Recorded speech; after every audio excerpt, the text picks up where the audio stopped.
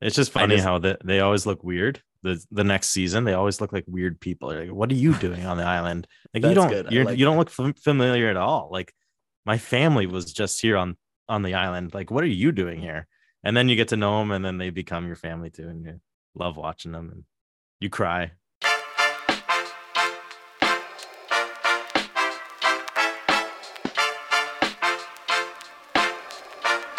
Come on in. It is the final episode of the Survivor at Home podcast, where we break down the episode of Survivor 44 every single week. And ladies and gentlemen, listeners of all ages in all places around the world, tonight we have a very special lineup here.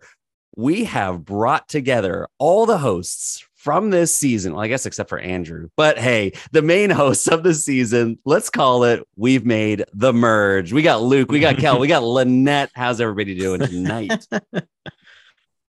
I think we're all good. Thanks, Alex. Nice to be here. It's actually really nice to be here with Kel and Lynette too. How are you guys doing? Yes. Yeah, I'm doing great. Super excited to have this conversation with you and honored that we get to discuss the finale of this amazing season. Banging season. Great season. I would just like to say that I am drinking my favorite Winnipeg beer, 1919. I am wearing my favorite Survivor buff, season 22, Boston Rob versus Russell Hands. And I'm with my favorite Survivor at Home winners, Alex and yes. And your favorite runner-up? Okay, your favorite runner-up or no? And my favorite runner-up. You know, I was thinking, I already kind of cracked this joke already, but it's like, all right, we have Alex Street, winner of Survivor Home. We have Lynette Martin, winner of Survivor Home. We have Luke Hildebrand, finalist of Survivor Home. We have Kel Sherman, local Survivor fan. Wearing a buff. Yeah. He's got a buff. Happy to be here, drinking my favorite beer.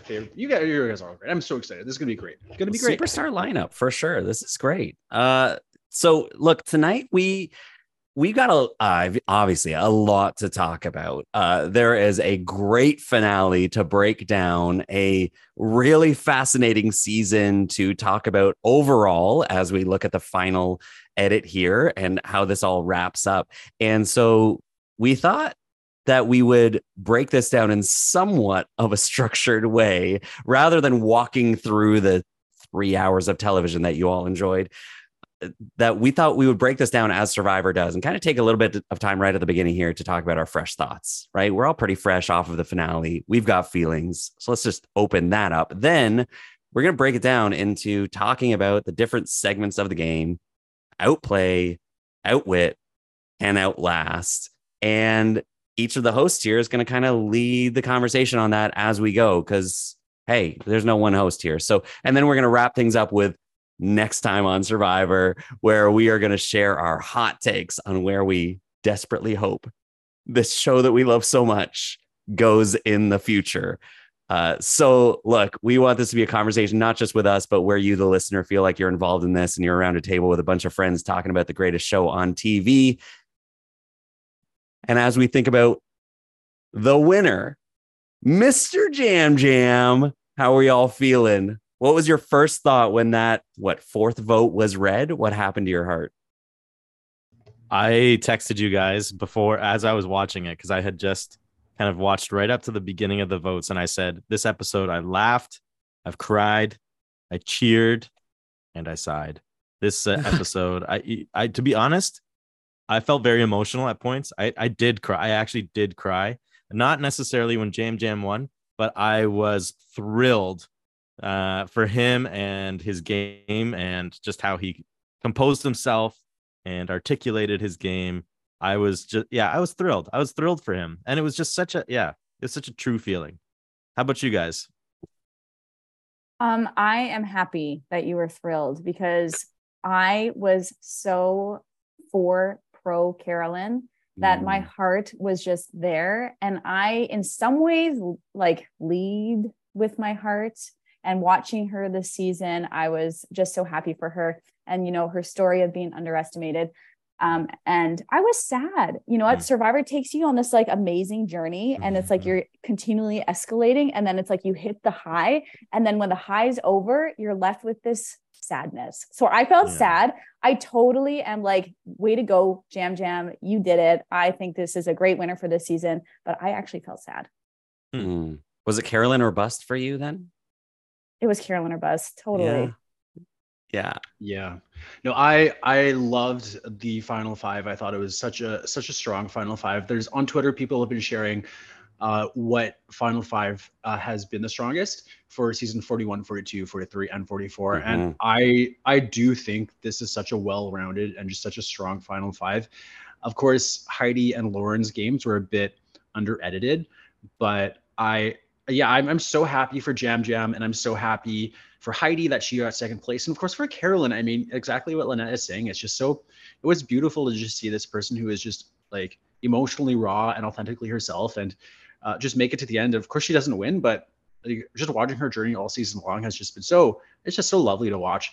And just seeing Jam Jam win, I was thrilled. And it's hard for me to not think of our Survivor at Home Discord pool, where I was like, okay, it's going to be Jam Jam and Heidi will be in the end. And no one believed me. People laughed at me in the Survivor Discord. Yeah.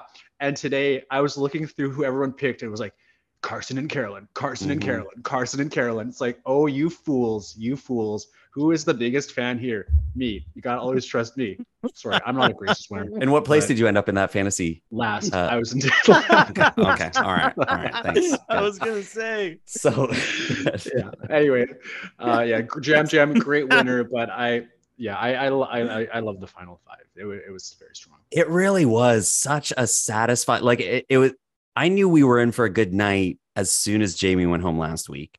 I knew that this would be a good night of TV. And there was How dare you? How dare you? You know where I stand. You know where I stand. Queen Jamie was fraught. Yeah, big Jamie stand here for Cal. There is...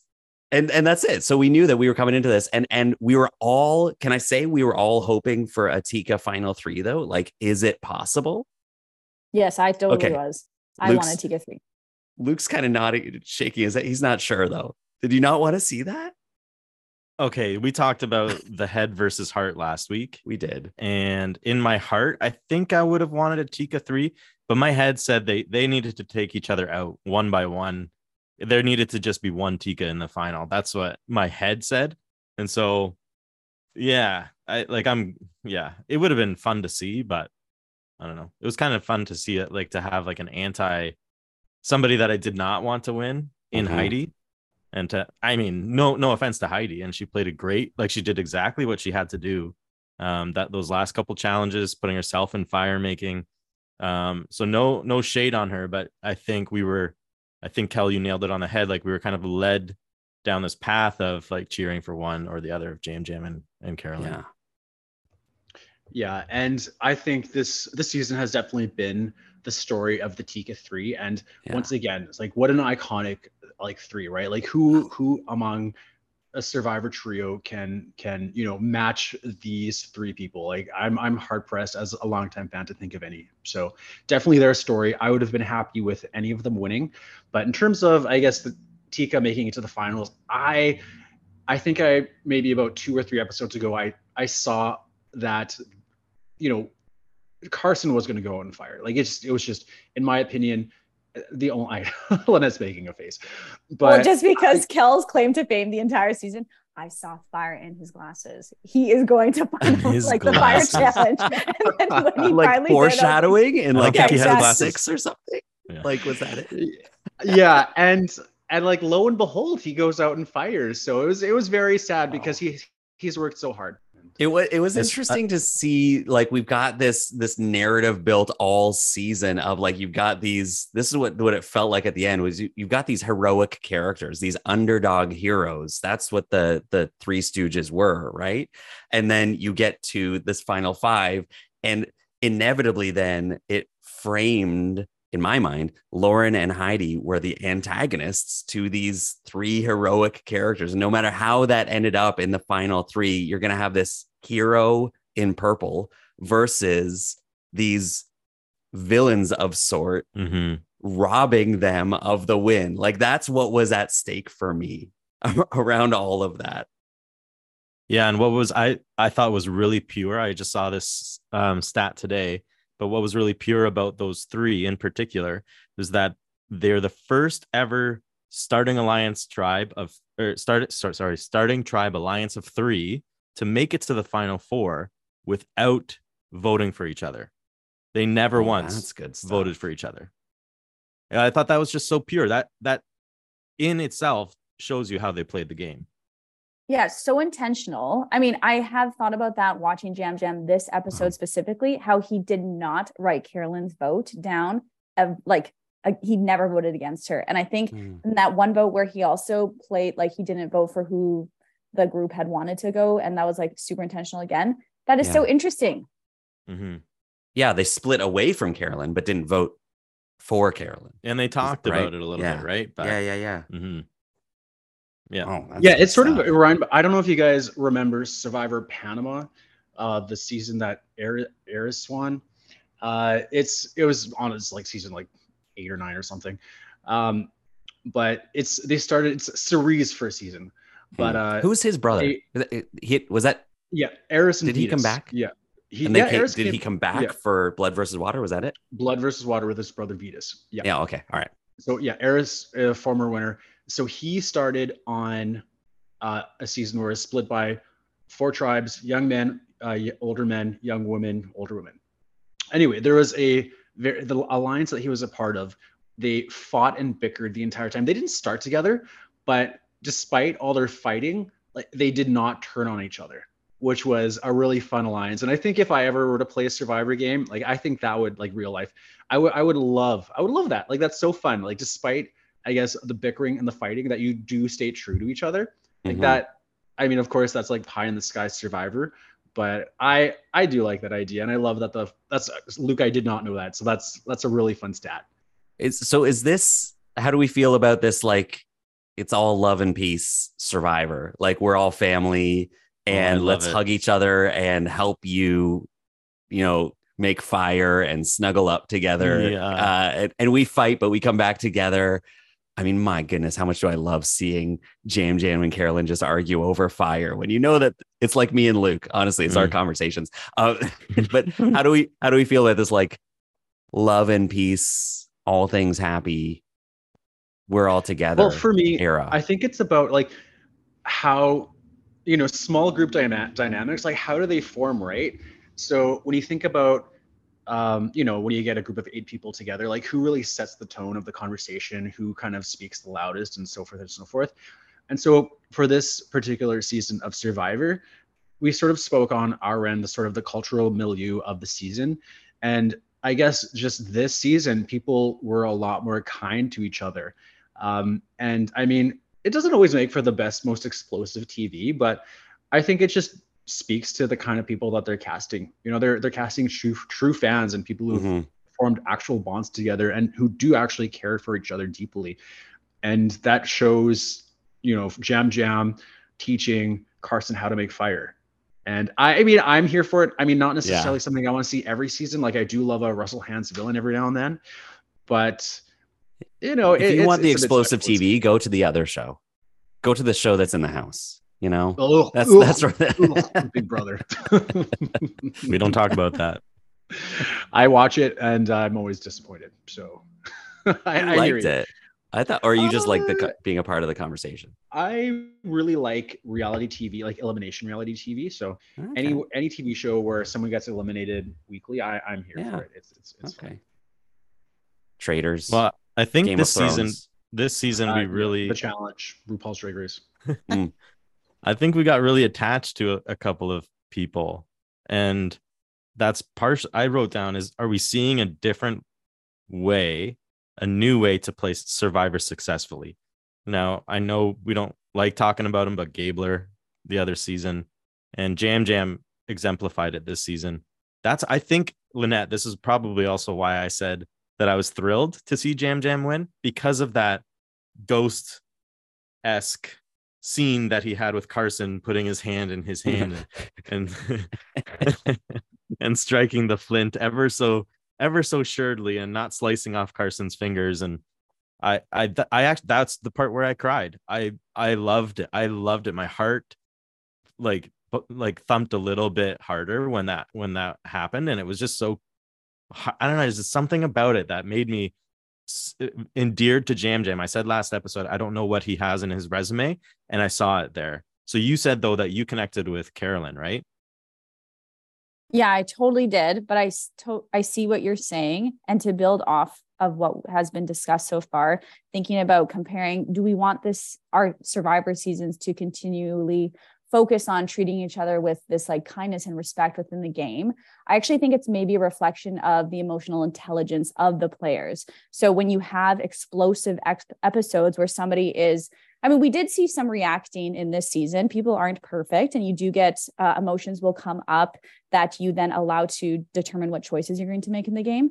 But I think emotional intelligence is like a reflection of the new way to play Survivor. And I'm not sure if I would go back. I think the Russell Hands, I saw there was like a Twitter feud between Carolyn and Russell, or I maybe got his name wrong there. Yeah, that's it. And yeah, and I was like, I was so not impressed with that Russell guy. And I did not watch that episode, but that's not what I value in life. I think making sure people feel respected and heard, like that's important. So. And It's sorry, fun. how did you win Survivor at home? Just kidding.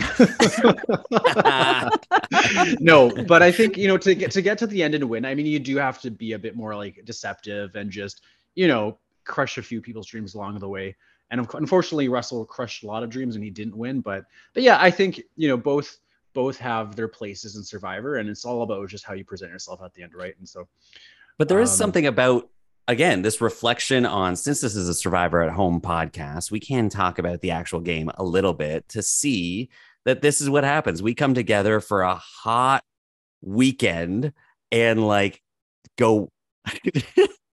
The only thing I can think of saying is hot and heavy. That's not what happens. Fast and Furious. That's probably better. Bat poop. I'm not saying anything. I'm not saying anything. And we're at each other's throat, as you just said. You just threw it to how did you win Survivor at Home? And of course, you've got to cut people along the way. But then what happens, right? After 3 years of this, look at us. We're actually taking time out and creating a thing together. There's this amazing community where we are like, yeah, let's go play again. Let's go at each other's throats again for a weekend. I'd do that in a second if we had the opportunity. I don't know. My heart still hurts from this last season, but I'm sure, in 3 months, maybe I'll be a bit more healed to play. But I hear you. I do hear you. I do hear you. Wait, I just need a clarity on that. Why does your heart hurt? Why does my heart? We don't need to get into all of it right now. They know who they are and they know what they did. No, but yeah, no, getting to the end is a big feat, and you don't want to take away from, I guess, anyone's win. And Lynette, I mean, to go back to Lynette really quick, she told me that she would work with me during her season that she won, and she didn't. She voted me out. So, well, there you go. Yeah, and yet, look at you now. And now you hold a special place in my heart. The world's best podcast co-hosts. That's just like that. Anything else really jump out to you this episode that made you, even in the reunion, or anything that made you either really like, cheer, feel like your heart was soaring, or feel this like rage within you? What just these first hot takes that really jumped out to you. What do you got? I will say, I think this was of the four, this was the best after show. But that being said, I'm not a fan of the current after show. Yeah. And I think it's universally despised by the cast, including the winner and the finalists, and probably the jury. But I think I really did like this version of the after show. I think Jeff finally has his feet under him in terms of what they're doing. I loved the segment on Jamie's fake idol, and just seeing everyone's genuine reaction to that. Like, that was so just, yeah. Jeff just sets it up like, who had an idol? All right, who had the fake idols? And then just to see everyone's faces, and of course the jury, their just mind is blown that, okay, Jamie's idol is fake the entire time. And I guess just the way she played, having an idol, you play a bit more big, right? And so how would have her game looked if she never had that idol? So just that being said, I love this version of this current of the four. This was the best one, but yeah. They still need to rework that or go back to the old reunion. I mean, tying in what you said about the reveal of Jamie's fake idol, that actually made me a little bit angry on behalf of Carolyn, because she barely brought that up in the final tribal council. And so I was left in the aftermath of the final tribal council be like, oh, we didn't even get to hear what Carolyn all did and how she made all these plays throughout the entire game. It could have been what they decided to show us, but her energy in that last final tribal council also was just like defeated. And then to see the juries go out of their mind that Matthew had played or planted a fake idol that Jamie had found. I'm like, Carolyn did that as well, but she didn't she got the reaction. She didn't get the reaction. Yeah, so I was deflated. Yeah, I think the Ryan who won our fantasy league, we'll just give him the props. He posted in the Discord, by 3 points, right, Alex? Was that you who barely lost? No, I didn't notice. Yeah, congratulations, Ryan, on winning our Survivor Home fantasy league. But he did post today that I guess a tweet by Brandon that he did talk more during Final Tribal, but it was edited out. So, I mean, maybe Carolyn did talk about it, but overall they're trying to show, I guess, why Jam Jam wins, and, I guess not really highlighting the other two so much. I mean, maybe that's a huge speculation on my part, but obviously these tribal councils go for a bit longer, but yeah, poor Carolyn in a lot of ways. I do agree with that sentiment. Yeah, I mean, she explained her fake idol setup to people who ended up being in the jury, right? So I do wonder if they discussed that and talked about it already. So maybe, we didn't need to hear it again. But I was thinking, because last week we talked about how if Jam Jam not voting out Carolyn was the right move, and even then he didn't even go after her the second time that he could have knocked her out. I mean, he brought her name up, but he didn't push it very hard. And we were wondering if that would have hurt him in the end. And it was interesting, right? Seeing Carolyn even pump his tires a couple of times, sitting beside him in the final three and kind of saying, hey, you did this really well, or that, whatever. It was definitely a strange final three. Yeah. While Carson is coaching Carolyn from the benches. That was so cute. Okay. There's one moment that really made me the moment that surprisingly made me cry was when they showed Carolyn. At this point, I think she was in the final three, and it was a confessional, and they had her talking to the producer again. And she was like, remember when we did this 26 days ago? And he's like, yeah, I do. How do you feel? She's like, it's so crazy. I just never thought that I would, but I did think it. And that got me, where it was just this really fabulous, again, narrative that they played here of just showing this whole journey. I'm so glad that she made it this far, win or not. I think that was the expectation from that opening shot of the season. And then to bring that and give us that closure, to close that book for us, close that story loop, was so marvelous. Yeah, and I think, Lynette, you highlighted Carolyn fairly early on in our podcasts that there's something special about her, right? That they just keep going to her.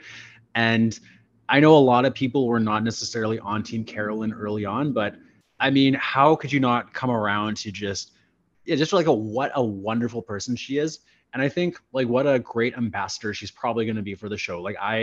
I'm sure she's such a longtime fan. She played online games like we did, and she made it to the finals. So I don't know. There's so much thing. My document, my love for Carolyn and Jam Jam is well documented over these podcasts. But yeah, just what a special person for sure. So if she did it, surely one of us can. Well, yeah, Lynette, it's you, right? Yeah, me or you. Yeah. Right, as the only winners on the right, of course. Yes, excellent. Thank you for bringing that up again. Well, see, what will happen is I'll get on the show and then I'll actually win, and I'll be like, all right, well, you guys won the fake thing, but I the fake? What fake? What are you talking about? We didn't win light. Come on now. Oh my God. We're taking shots on all the winners that are not here. Okay, and one more thing before we shift into the segmented area of the conversation today. The debate that needs to be clarified: carrot cake or chocolate cake? Oh yeah, I'm so glad you went. What here. are you taking on the island? You have the choice. You're in that island. It's day 25. You get one fat slice of either of these. Lynette, what do you want? Oh, hands down chocolate. Not even going for the meat, sauce, and spaghetti. I want the chocolate cake. Wow. I did not expect that. Lynette, I thought you and I would be on the same page about this. It is 100% carrot cake with good icing. It has to be good icing. Like a cream cheese icing. Cream cheese. Yeah, give it. When I was a kid, it was always a treat. So I have two brothers and of course my parents. And so it was always a bit of a treat. We'd go to Chicken Chef. I don't know if you guys know what Chicken Chef is. Chicken Chef? But it's such like a trashy, like gross, like tell us more about your Winnipeg dives. this is wow. Chicken wow. Chef and Turkey Cook and no, this is in Sioux Lookout, Ontario, where I grew up. Beef line chef. Yeah, but it's kind of like a not the most glamorous place to eat, but I looked forward to carrot cake all the time when I was a kid, and they had this fridge there, and so my parents would be like, okay, what dessert does everyone want? I'd be like, carrot cake. What did you say? Carrot cake. And the Chicken Chef manager in the back is like, oh, the weird kid's back again. Carrot cake kid is back. We don't even have carrot cake.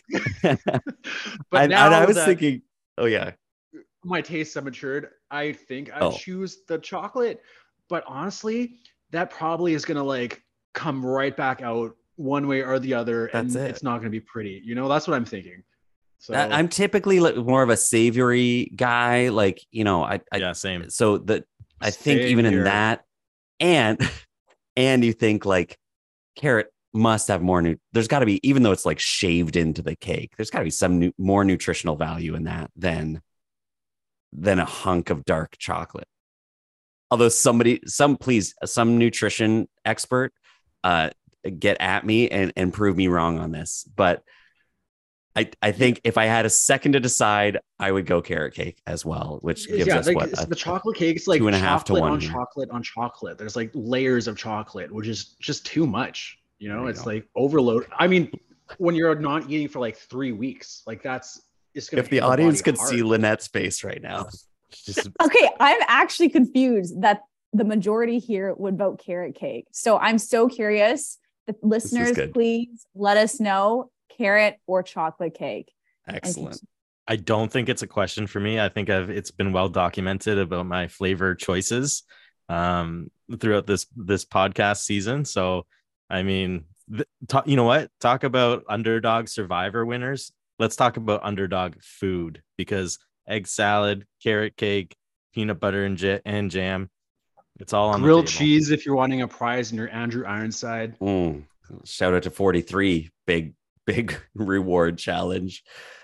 And as far as food preferences go, let's be real. Again, as we've documented, I wouldn't be able to eat either of those cakes because I would go into anaphylactic shock. So that would be an exciting moment. Just bring what are your allergies again, Alex? What are you all allergic to? Just check all the boxes. Casts a shadow. Yeah, that's it. So it's a bubble boy. There we go. Okay, well, good. I'm glad that we clarified that. Let's move on. That opened up, the first thoughts, and it's this airing of your passion here as longtime fans of the show. And so we want to move in now to, again, we're going to go through like kind of outplay, outwit, outlast, these three areas that, of course, the game is focused around. The final tribal is essentially focused around this a little bit loosely. Outplay being really the focus on the challenges, the gameplay, the advantages, how they played, how they worked those out.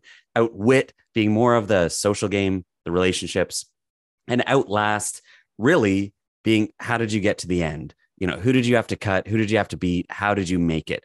And so Lynette's going to lead a conversation here on outplay, bring some thoughts there, and then we got Kel and then Luke, and then we will wrap it up with next time on Survivor. So let's dive into some outplay conversation. Okay, great.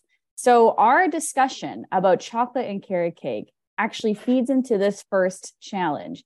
So I'm actually curious. So Alex, you're allergic to so many things. Yes. If you were to win a reward challenge, would you ever consider it as strategy to decline taking the reward and sending somebody else? Because at this point in the game, there's 5 people left. Carson wins, decides to take Jam Jam. But at any point, are you thinking, should I stay back with the majority, which Jeff actually points out, I can't eat this anyways, so I'm not going to go. And so a thought I had after this reward challenge was, would you ever use it as a strategy to sit out or choose who you're going to send on the reward? What are your thoughts? Jeez, who did that with PB&J? Was it Marianne? She's like, I just don't like PB&J, so I gave it to somebody else a couple seasons ago. But that would be tough. I remember that. That would be, especially at this point, where you're like, I'm sure they would accommodate my needs I hope they would in some way. Jeff, if you're listening, I'm allergic to dairy, egg, nuts, seafood, and there's lots of options for me. So I don't think I would. At this point, no way. No way am I giving up a plate full of spaghetti when the next challenge matters more. Anybody else? I'm not strategic minded like that. See, it's really tough. And I mean, once again, I'm going to the cultural milieu of the season. One of my favorite winners, Natalie Drinking Anderson. game for every time Kel says milieu. The milieu. Milieu. Excellent. I'll buy a drink for anyone who can spell milieu. So Natalie Anderson, she I think gave up like 2 rewards on her season, and she passed them on to other people. And I mean, that's a dangerous sort of play, because it can either go like, okay, this person is obviously trying to buy votes from the potential jurors, and gathering favor, which is probably in my mind where it goes. But spoiler, I mean, if you watch Winners at War, she goes on to win and plays just a spectacular game in my opinion. But yeah, that's a tough question. I mean, I'm an allergic, but I do eat vegan as best I can. But yeah, to give up a reward and to send someone else, I mean, that is a huge power move in my opinion, and it should not go unnoticed by the other players. Totally. And I think prior to this part of the game, I don't know if I would consider giving up a reward, but at this point in the game, okay, or this, would you decline to go on the reward? So if Carson wasn't feeling secure, if Jam Jam wasn't feeling secure in his alliance with Carolyn, or he wanted to make a swap on whoever, actually that wouldn't have worked this time, would you have ever declined it as well? It just led me to thinking that. I don't know, Luke, did you have any thoughts to add? Or I think it's a great question. And honestly, I don't know if you could just, I don't know if I could make a decision right now. I think it would be based on where I am in the game. And I like the idea of it. I like, even what Heidi did, where she put herself in fire making. Those kinds of like backwards thinking moves are awesome. And they're really cool to watch and to think about. I think if I was winning a lot of challenges, like if Franny had won, I think Franny might have been more likely, like if she was here later in the game, she might be more likely to give it up to someone else. And who was it? Xander, I think, said, right, that he liked being with the losers. Yes. And I think there is something special there too. So yeah, there is some strategy there. I think it just depends on your situation. Yeah, I just want to add on that I'm a big advocate for, not winning reward challenges, but this one was tied into immunity. So I thought that was such a great twist. Yeah, it was. It was an immunity challenge and a reward challenge. Sorry, Lynette was shaking her head. But for those who are not watching the video version on YouTube, just kidding, it's not on YouTube. It's nowhere to be found. But I am an advocate for not winning the reward challenges, but you want to be taken. You don't want to be the one to take. And yeah, I just thought it was a great twist that if you wanted immunity, you also have to win this reward and take someone. So do you guys think that he made the right choice of course he doesn't make it to the finals, but was Jam Jam the right person to take for him? Yeah, I was trying to figure out what was going through his mind. It had to be that he trusted Carolyn to not turn by leaving her and maybe give Carolyn more of a chance to find an idol. If he was thinking that's why he chose Jam Jam. There's no need to take the other 2. Well, I Yeah. So I mean, think you it is. wanna sort of like give them a good experience before they leave, right? That might be like if you know that Lauren or Heidi are hopefully going to be on their way out in the next two votes, that you just take Oh, them, have a good experience, sort of just get the warm fuzzies from them, a and little then jury send them packing. pandering. Yeah, of Yeah. course. Okay. Yeah. That's again. Yeah. But even him taking Jam Jam, Carolyn already, and I mean, I think Heidi kind of, you know, planted it in her mind that it was weird that he took Jam Jam, right? And Carolyn got a little bit upset about it. If he took Lauren or Heidi, I think like it would have hit the fan.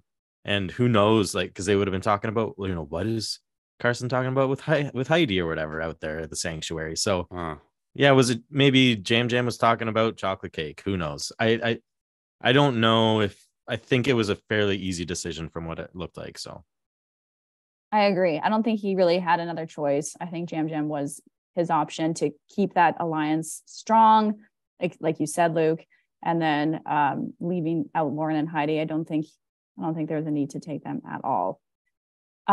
So about the challenges, I am curious if we look throughout the season about the impact of the people who win the challenges. So like that impact the outcome of the vote, right? Prior to merge, you're on your tribe, you win the challenge, you don't go to tribal. That's 100% guides the right. game.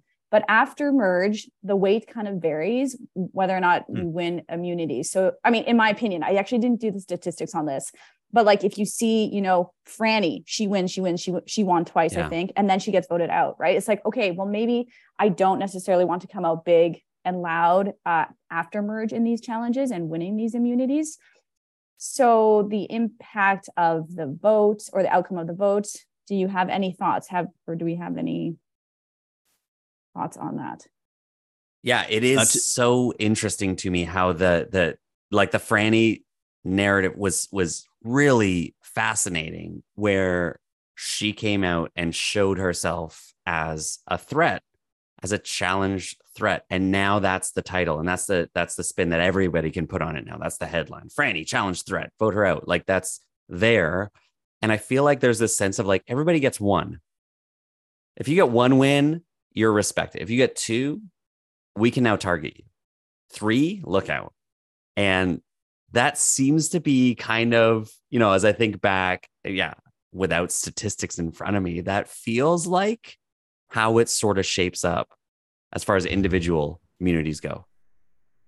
I think that if you're lucky enough to make it to the finals, you should have at least one, maybe two individual immunity wins under your belt, only to gather the votes of those who are more athletically inclined, because right.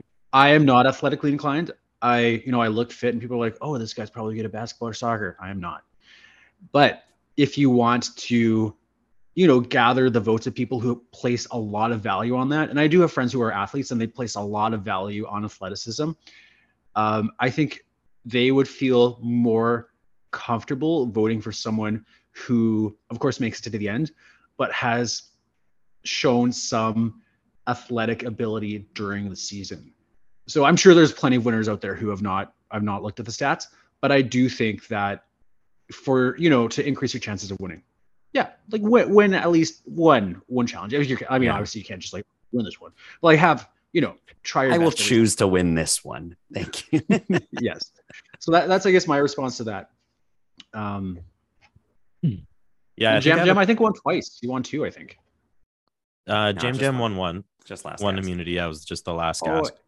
Yeah, and he cried and it was so beautiful, and I love that moment so much. Yes, you're right. It was one. Yeah, it was great. And you got Brandon's vote. I mean, Brandon's like the NFL guy, right? So I'd be curious to hear Brandon's thoughts on why he voted the way he did. But he, he did vote for Jam Jam to win.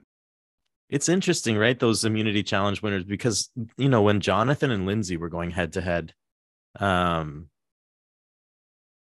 it was like at the same time they were targets, but not really. And maybe they saw Jonathan as not a social threat or a strategic threat. I think it all kind of ties together a little bit. It's interesting with Jam Jam because Jam Jam's a winner. And here's kind of an extension to maybe that question. Yes, he won one immunity, like individual immunity, but he's the first winner, I think, since Tommy to win the whole thing and never to have gained an advantage or an idol. Get out. That's interesting. Right. So Wow. if you think about it, like, how does that play into it too, right? Yes, there's the individual immunity, but there's also these other advantages.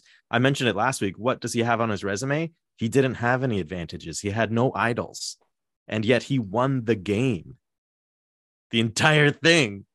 Jeez. So where does that play? Like, how does that play? Like, what do you guys think? Well, okay, you could then, I mean, that is, yeah, I was like in shock as Luke was saying that. You could say, I mean, he killed it in the final tribal council, which is kind of potentially the largest challenge or most significant challenge of the entire game. So yeah, he didn't have an idol's advantages. He won one immunity, which was amazing, but he ended up winning in the end because he managed to just kill it in the end. Sorry, yeah, Tommy was season 39. Just I didn't mention that. And Luke, it's like, man, were you reading my notes? Because you know who Heidi reminds me of? What notes? She reminds me of Dean from Island of the Idols. Because Dean played such a quiet game all season long, and then he turned it up towards the end. And like Dean, midway through, he's given an idol by Kelly. He successfully saves himself. He finds the idol nullifier later on. He plays it to get Janet out. He gets thrown into fire making, and he wins. And it's like Heidi, same story. Like, she's very quiet all throughout, and then obviously just in the finale, just like really amps up her game. And I know a lot of people were like, "Oh man, she did it. Like, she should win." I was texting with a friend today. He's like, Heidi should have won. I'm like, I disagree, but Heidi reminds me of Dean from Island of the Idols. That's such a wild comparison that you did have to look up. I had to look up Dean as you were talking about that, and then it immediately reminded, oh yeah, he was a stud. That you're oh, this guy should win everything. And yeah, he sort of like missed the target on a few things, and then, as you just described, his game well. But look him up. If you watch the show, you'll remember who he was. Well, that's the thing. She won the episode. Heidi won the episode, but she didn't win the season. And you look back at her gameplay, and we talked about this before, but her misplay of her idol and her misplay of the control of vote, I think people remembered that. And yeah, she turned it up. She did everything she could. She did everything she possibly could. But I think it was just too little too late. There are theories out there where, and this is, once again, I love to talk about idols and Survivor at home, people, but there are theories out there is that, like, once you have an idol, just play it. Just play it. Like, why sit on your idol? You want to get through the next round and just play your idol. And so obviously she sat on it for a while, but I think there is a benefit to just, okay, you know what? If I play this idol, chances are they're going to throw in another one, and I'll just, do my darndest to find that one. And unfortunately, no one found that fifth idol. I'm sure Lauren is just like screaming at the TV when she sees where it was placed. But I honestly, I don't fault people on the show for not playing their idol. And I think it was Kelly Wentworth in her season, or her ally, Lauren, they had an idol and they just sat on it, and then they just misplayed it towards the end. It did not benefit them. Whereas Marianne sat on her idol, held it, and revealed it as her big final tribal council pitch, shocking the world. I was gonna say, don't people usually find that final five idol? I feel like for the last few seasons, somebody's always found it. Fun fact, this was the first season since Game Changers, which was 34, I think, to not have an idol play at 5. No way. About 10 seasons where I love all the stats that are coming in today. This is really fun. And I think maybe that's why they highlighted that took a good 15 minutes of TV showing them looking and avoiding this idol that had a flag on it, basically on the branch. Do you think that they'll move it? I think they'll just leave it on the island for next season. And even the last episode, they last episode they had Yes. a segment of just like them looking for the idol, and Mhm. like usually when they have these segments, someone Yes. finds the idol, but just 2 segments, like back-to-back episodes, Yeah, that was just strange. no one finds out. Very strange. I guess it shows that they are looking, but man, I guess if we're getting 90-minute episodes, if that's the footage we're getting, like, oof, like what are we in store for in the future? Well, I love that Lauren faked it, right? And she at No. Tribal that night. I love almost that. threw my shoe at the TV. Why? That's garbage. She's probably the No. worst liar ever, and even in that Tribal, I think she was trying to play off something. Like she was trying to play off that she didn't have conversations. Did that come across to you guys? Did you feel that? Like it almost that felt was like she weird. was trying to make it seem like she didn't have conversations with Carolyn and Heidi, and then Carolyn and Heidi, like, they both were like, no, we definitely talked to you, We and did she's that. trying to play it off like, no, it wasn't a real conversation like we usually have. I don't know, it made me feel weird. Okay, but if Jam said, like Jeff, if he faked it, that would have been funny because he was faking it all day with that little hunk of wood Oh, and yeah. the other thing. Like that would have been funny. But Lauren doing it was just like such a, I don't know didn't why. like That that? did not, I did not. I was like, I oh, didn't either. just go out quietly. Just leave it be.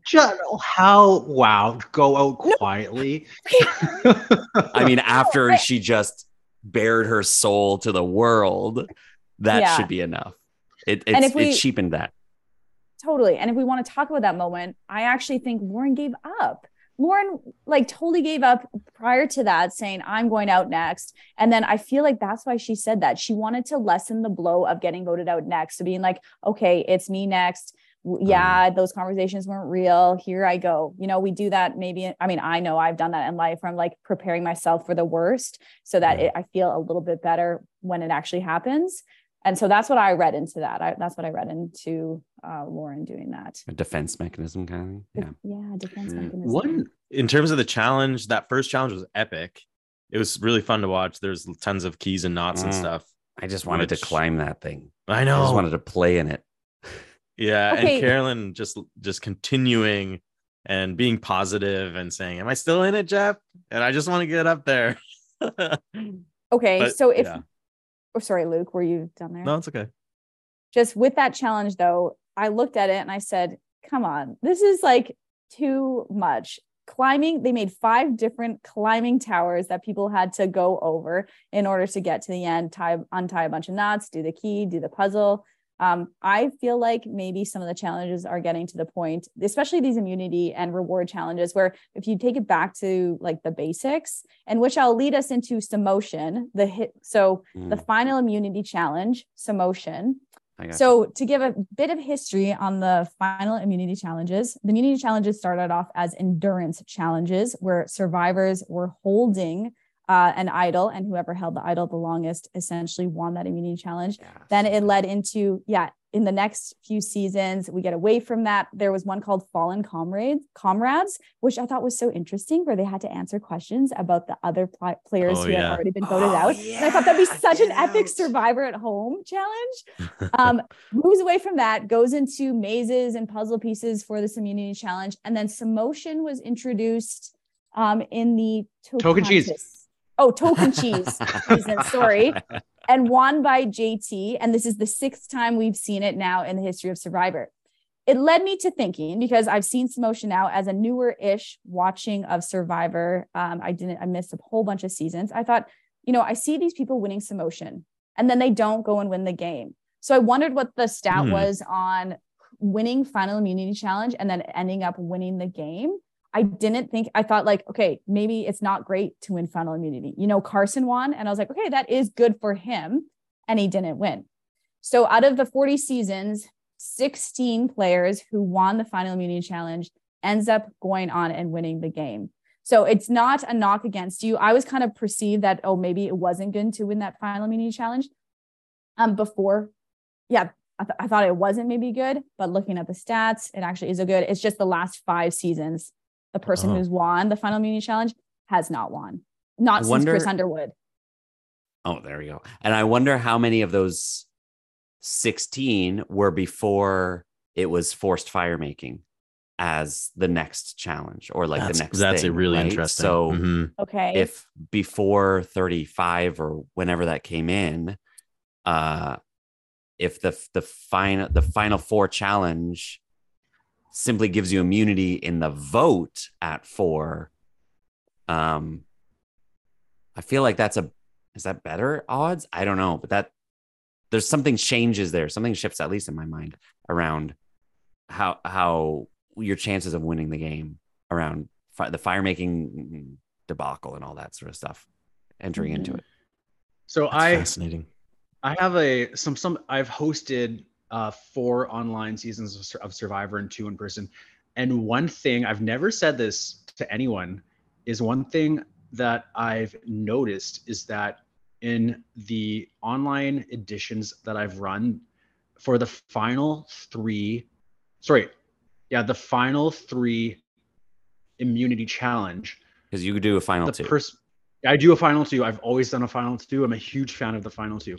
Right. The person who wins the final 3 immunity and is guaranteed a spot in the finals has never won. The person who has been brought has always won in my online versions, which is a wild stat. And Alex Street, who played in my most recent season, won the final 3 and brought Scott Youngblood and lost by, I think it was 1 vote, right? One vote. Was it one vote? Yeah. One sad vote. I'm sorry, I'm laughing. Scotch. Yeah, it was a wild night for sure. But he deserved it. What a weird fact. Yeah, no, you both played such wildly different games. Both would have been very. So what is that then? What is that you try so hard to get yourself into that final, and it's less than 50% that's enough to win? Maybe it's the underdog. Maybe it's because the underdogs are trying harder. Maybe it's because the people who know that they don't have a chance, the Heidi is like, I have to win this, or I will not be taken, or I will not have a chance. I have not enough resume. So she pushes herself that much harder than anybody else. Maybe it's just a mental game that allows her to win the thing, to get in, and it's that underdog mentality. But she never had a hope anyways. I don't know. My hunch, I'm gonna sound like a dick here, I think, but my hunch is that it doesn't mean anything. That's my hunch, is that it doesn't really mean anything. So I don't know. I did really love that final challenge. I love what is it called? Samotion. Mm-hmm.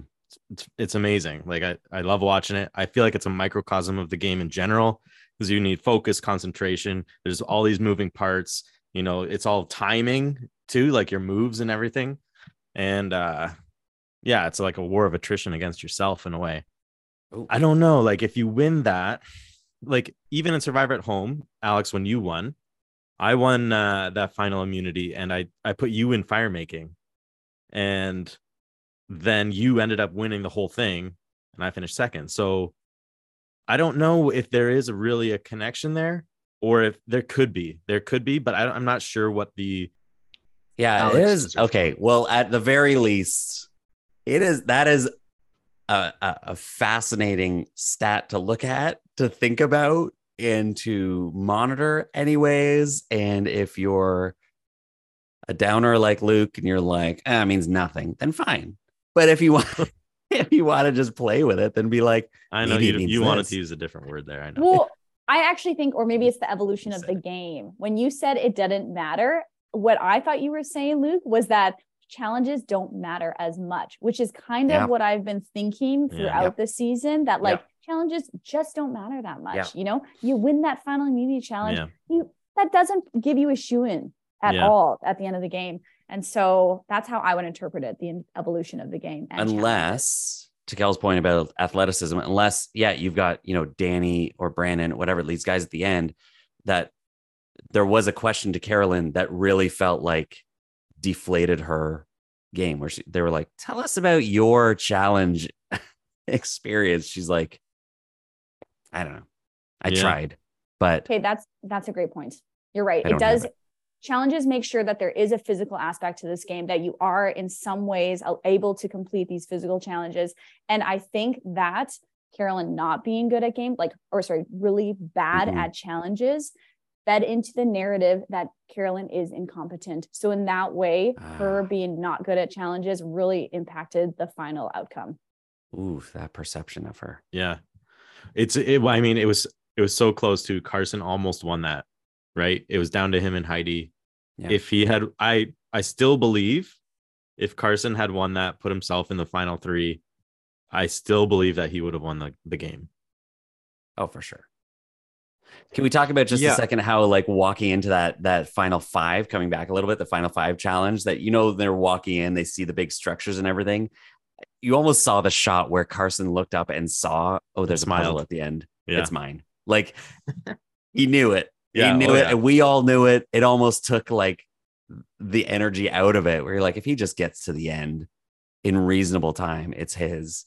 And of course it was. But that was both entertaining and, you know, as a viewer, and a bit like, sad. It's like, yeah, man, the amount of prep that this guy put into, you know, getting on this show, and for him to just fall short of like one immunity, like that is so brutal. I mean, we've played these games and that we, you know, are up at night. I'm like, oh, I might not play Survivor at home because my heart hurts. But for, you know, Carson to do all the prep that he did and just like not get to that final seat, like how many sleepless nights, how like actual heartbreaking moments did he have to just like sit through? Because this season was filmed in June of last year, and so that's like 6 months before the actual show starts, only to have like a 3 or 4 month, okay, like everyone loves me, I'm killing it every episode, selling t-shirts. Yeah Carsonauts, but only to just fall short. Like, my goodness, I do feel like that must be, especially for when you're 20 years old, you know. Oh my goodness. Okay. Yeah, he's got multiple survivors ahead of him. It's like last Yeah, season's Jesse, right? Oh, Yeah, I would same love thing. to see him again. Totally. I think we've talked a lot about challenges. I'm totally cool moving on and incorporating some other thoughts about challenges, like preparing for them that you mentioned, Kel, as we move on through this. But any last thoughts here? If I were to ever win a challenge where I can bring like 3 people to the sanctuary where good things happen, I hate that, by the way. What happens? Like, let's stop saying that. Good things. Like, so what a lazy tagline, by the way. That is my biggest complaint about that. It's like that took them all of like 10 seconds to come up with, you know. I'm sending you a welcome. I'm going to create a welcome mat and send it to you as we Kel's home where good things happen. It's like people's like, what's going to happen to me when I enter this condo? You're going to have carrot cake. Yeah. Yeah. Anyway, not a fan of that. You know, it's like the Mean Girls. It's not going to happen. Stop trying to make fetch work. Anyway, that being said, if I were to ever win that, I'd be like, all right, who's going to be drinking these margaritas with me? You, and you. Okay, we're getting drunk tonight. Let's party. Yeah. And I agree. Let's move on. That there's a lot around the challenges. Obviously, they're a big part of the game. They're exciting, and they do, at least they want us to think that they shape the narrative. But I think ultimately, especially this season, what we see is that it really comes down to a relational game. And can you read people? How are you in this social dynamic? If last season everyone's like Gabler won because it was a relationship focused season, well, this season was focused on what we've talked about a lot, your authentic self, being you, showing up as just who you are, being unashamed and not holding back, and really letting us see you, and also working with that, using that authenticity that you have, that version of yourself. And so as we shift into this outwit, how do you use that relational dynamic? Let's dive into that, because there's a lot here. This is, I think, ultimately we can look at like, well, this is why Jam won. And so let's unpack this a little bit. The relationships, the alliances, the cast as a whole, whatever shows up to you around this. Kel, take it away. Yeah, I think this was certainly a season of outwitting, right? It was a season of 3 underdogs, 3 of the most, the word obscure comes to mind, but just 3 sort of like wackadoo like Jam Jam, Carolyn, and Carson. I mean, we talk about three Stooges. Like they are just such like what a trio, you know?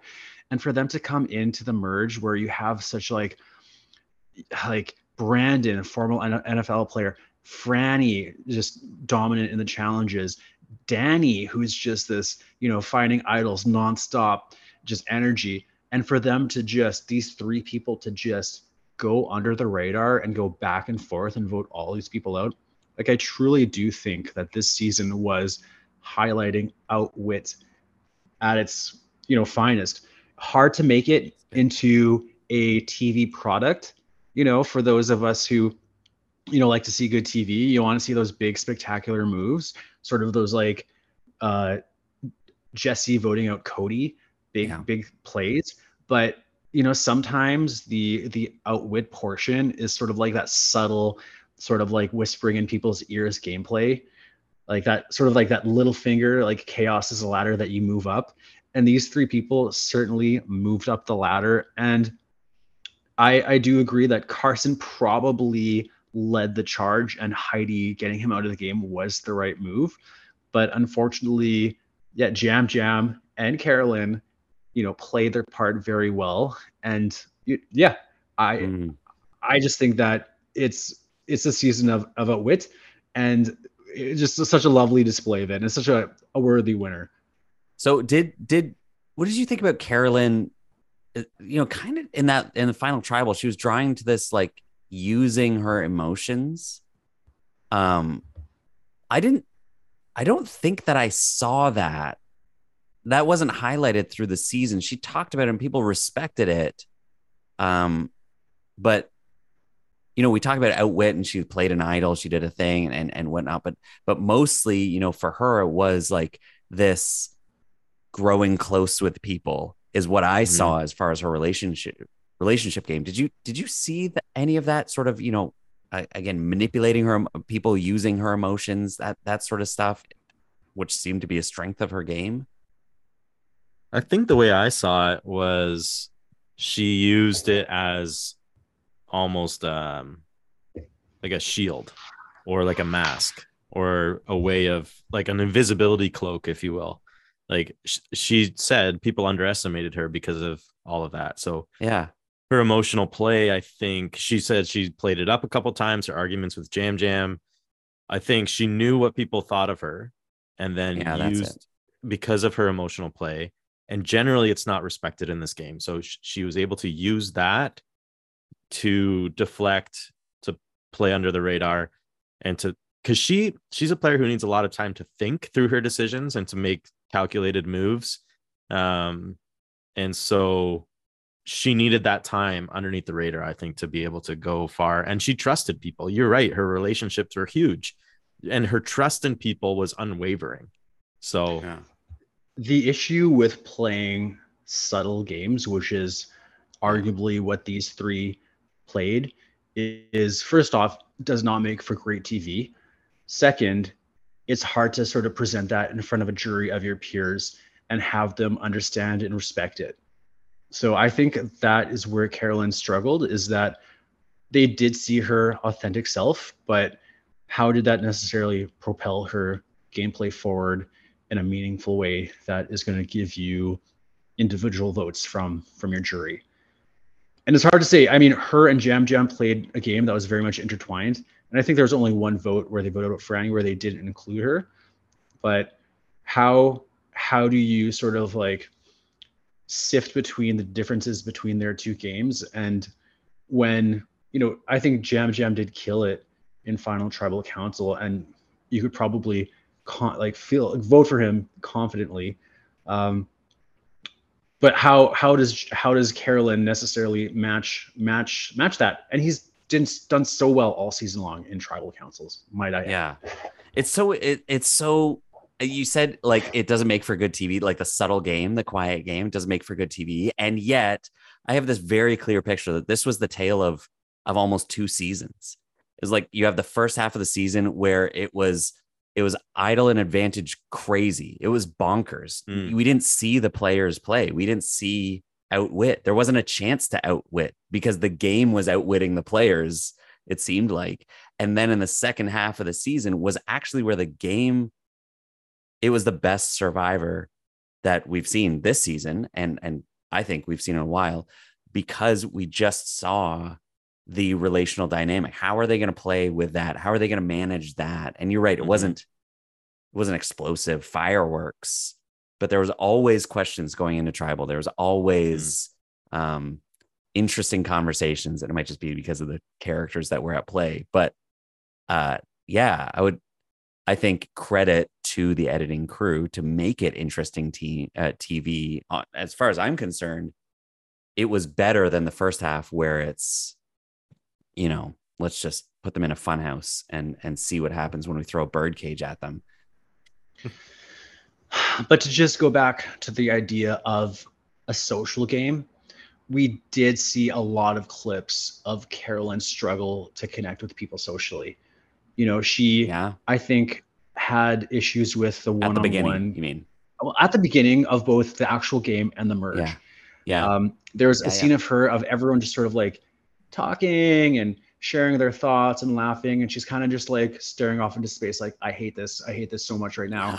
Like I want something. I need. Yeah, and I've been in situations like that. I've seen people be in situations like that, and I think where Jam Jam thrives is in these social settings. And so I think he was able to connect to people a lot more closely than someone like Carolyn, and of course Heidi as well. So I think he did excel socially where his competition did not. And I mean, we see Heidi was left out of several votes.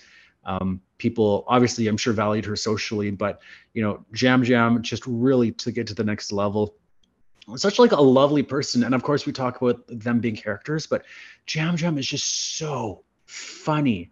Like his mannerisms, his characteristics, like he is just such like just a dynamic personality. And like, how could you not fall in love with this man, both like, I'm sure, on the island and of course just watching him through TV. So with that question for everybody, of the cast and maybe just the merge, but who would you most like to be, in the final three with, like that you would have the best time with, of any of the jury members or any of those people, not just final, like who do you feel like, man, I would really have a good time? I want to say Franny and Matt, but they'd just be off canoodling the whole time. So like who would it be? Those, like, which people did you most feel like I could friends with those people? Well, if I'm winning a challenge and I'm bringing people from margaritas, give me Danny, give me Jamie, and give me Jam Jam. That's who I'm taking. Jeez. But then you're out of the final three. Yeah, you get it's 3 total. Oh, okay. I'll Danny can go to jury. Good, great. Lynette, who you got? I definitely would go Jam Jam and Carolyn, but I would want Carson there too. I would just want to be like they're friends with them. I was seeing Instagram posts of them all hanging out together now. And I know this is strange, but I was so envious. And like, I don't get envious of people I see on TV, but I was like, I want to play Survivor just so I can create 2 amazing friends and then be best friends in real life. So I would pick, but Carlin and Jam Jam. Carolyn. It's good. It's good. You can't go wrong with that. What a wild time that would be.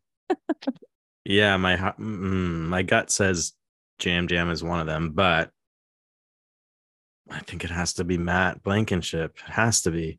I think it's... You love Matt Blankenship. That's a good choice. Love Matt. What is with you and Matt Blankenship? If you he is so genuine. He would hit stop on the recording right now. That's probably... that's probably the two, to be honest. Jam Jam stole my heart a couple of times this episode, with his interaction there with Carson for sure. But when we saw the sweetness between him and Carolyn, at the Rock, like you were talking about when they were making fire, but also they were just like hanging out at camp and she just like stroked his beard. And that there was such an intimate, like beautiful, like friendship vibe about that it just seemed so like trusting and like pure. And whatever it was, it just made me smile and I was really happy for them. But I know that if I was with them in the final three, they would just like hang out together, Carolyn and Jam Jam, and they'd talk and talk and talk. So I need Matt Blankenship there to be quiet and then just be his bird self. And then Jam Jam and I can chat. That's good. That's good. Really quickly on the topic of Matt, when he did speak during the final tribal council, I was like, this is really not adding anything of value. Yeah, So he just wanted to I just wanted to love. like exactly. So I am not a big Matt fan, but I'm glad Luke is, and I'm glad Franny is. But Luke Blankenship, everyone. I definitely meant to say Matt Blankenship, but you know what? Luke Blankenship works as well. Hey. In another life. Anything else stand out again, really about the social? You're right. I think this was an outwit season. Again, kind of coming back to the conversation, Lynette, as you said, like, do challenges matter as much? That really, I couldn't put a number on it, but that has been something I've been cooking within me for a while, is like, yeah, challenges, like the game does not respect challenge wins or challenge performance nearly as much. It's not a 33 outplay, outwit, outlast. It's like, you know, outplay gets 20% and outwit is 60, right? And outlast obviously is how do the votes go and all that sort of stuff, and how are you at the end. And so I think, yeah, what does this mean about how the seasons are going or anything? But this, to your point, Kel, I think that's it. This was an outwit season, and we saw people really own it.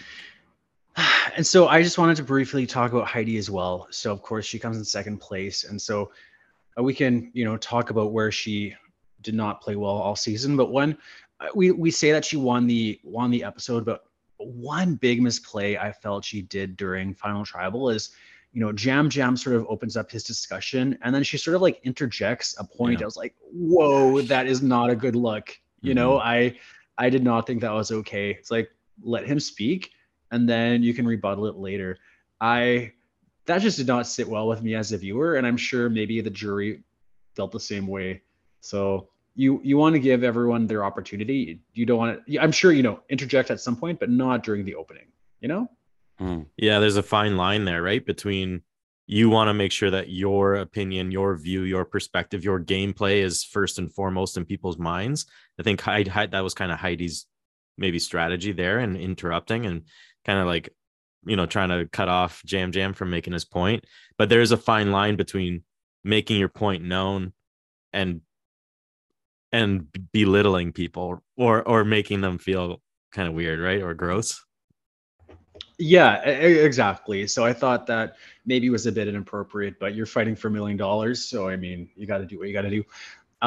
And this is not really, I guess, on topic, but she did say that she would have been the oldest woman. So I did look back at who the next two oldest women to play were.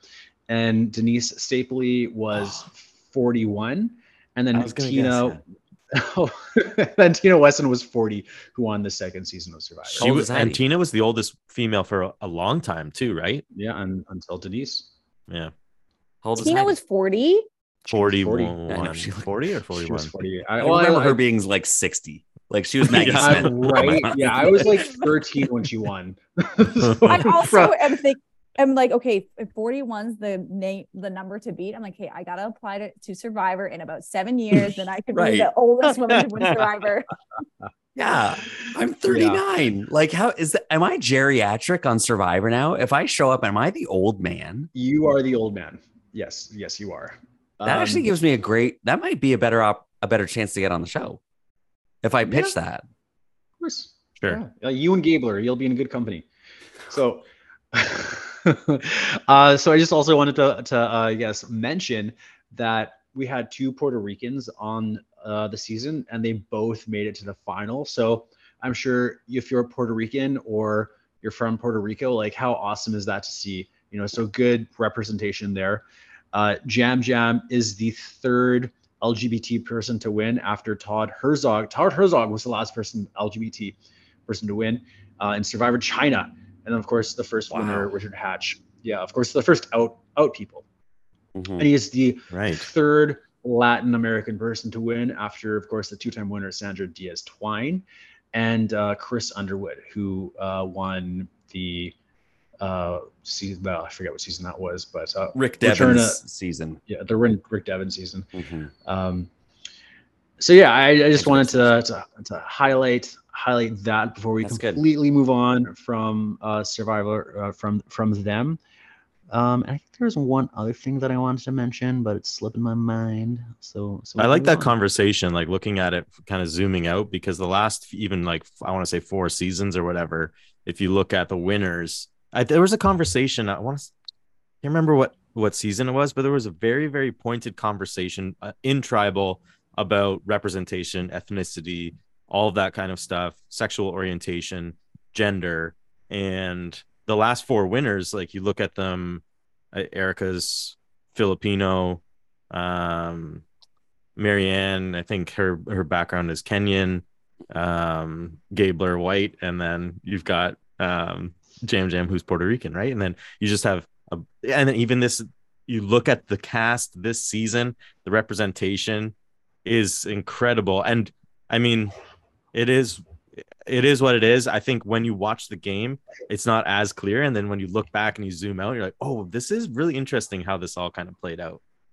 And I mean, our one Canadian is from Saskatchewan, who, we all know is not one of the more beloved provinces.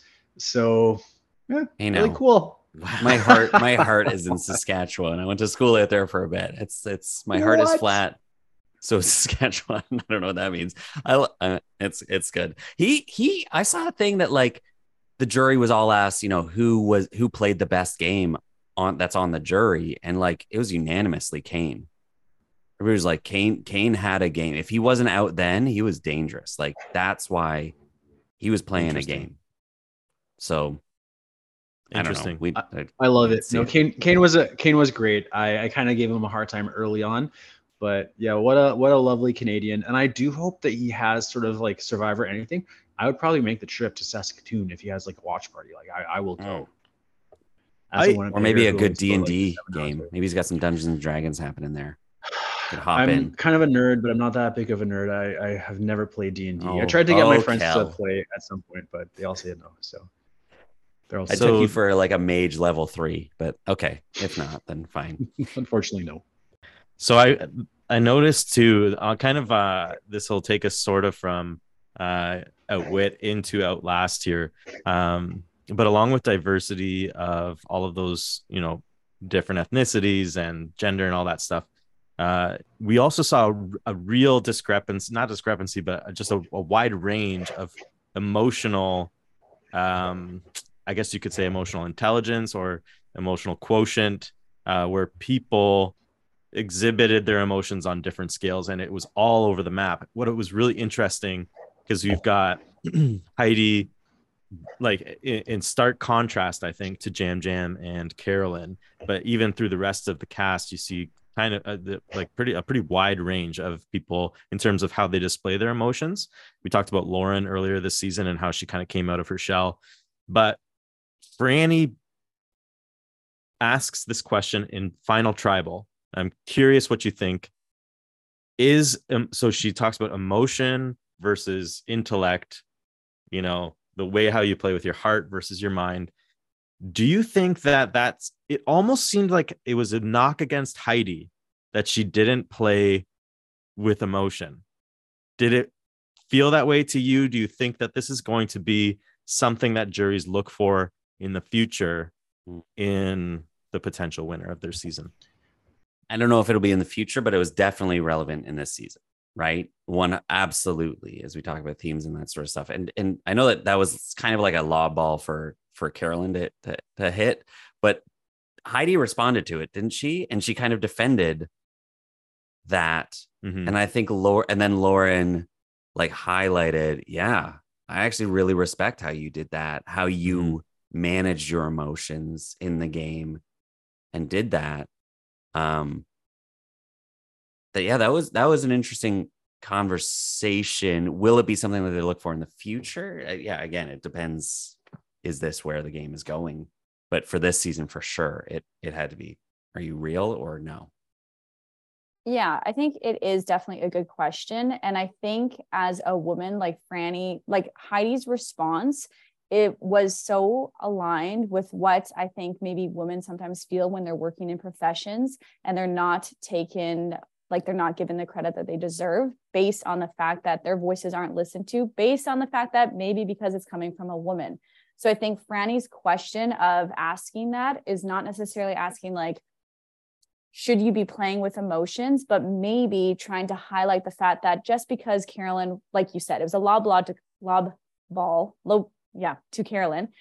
And just because Carolyn showed her emotions didn't mean she wasn't strategic. And Carolyn, I wish, had latched onto that a little bit more. And we had kind of highlighted that Carolyn made the pitch that she was being emotional, but using that to her advantage, where I didn't see that in her game. What, Alex, you had already said that. Yeah. And so I think the question, I think from a woman's perspective, you want to be heard and seen, even if you shed a tear, even if you get really excited, or even if whatever, because you can also be strategic while on top of being emotional. I think I agree with everything that was stated. And I want to further that by saying, like, the four of us here come from occupations and backgrounds that are very people oriented. But Heidi is an engineer, which is all like data and input and like structures. And so I think, first off, I had already mentioned that, she's used to working with men. And then second, I think just her occupation and I guess what she sort of like does for 8 hours or more, however long engineers work, it's not really like people focused. It's not really like emotionally charged. It's just, looking at data and numbers and ensuring things are matching up to codes. It very dry work, and I think that probably seeps into her personality at some point. Like I know a few engineers, they're all brilliant people, and they're all socially great as well, but there has to be something there where you just don't necessarily, I'm a social worker and like my job is also like social. So I think there has to be something there with your background, with your occupation. Yeah. Mm-hmm. Yeah, there's definitely a balance, because even just to have a social game in some form, you need to be able to connect on an emotional level in some way, right? Like in some way, whether it's even just trust, whether it's just being a consistent ally. So, and I think if we look at Jam Jam's game, in terms of Outlast, we see him perform on a number of levels. He was at the bottom a couple of times. He survived a few votes. He got through all of that. He still was able to connect with his alliance. And all this whole time, what I really noticed is that, yes, you could call him emotional, I guess, but he was really able to bring it all together.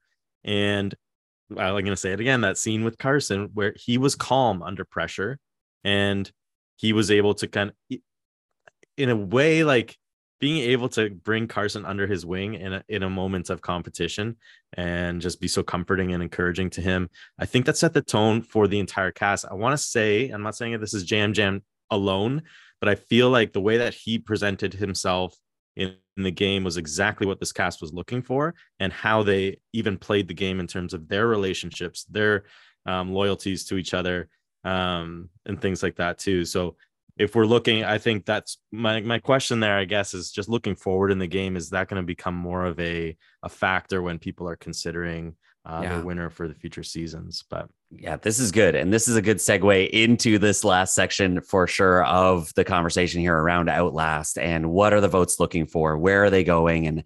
And why did they go the way they did? And was it worth it for Jam Jam and Carson to turn on to vote without Carolyn that vote, back then? Was it worth it for Danny to play his idol on Franny only to vote her out two tribals later?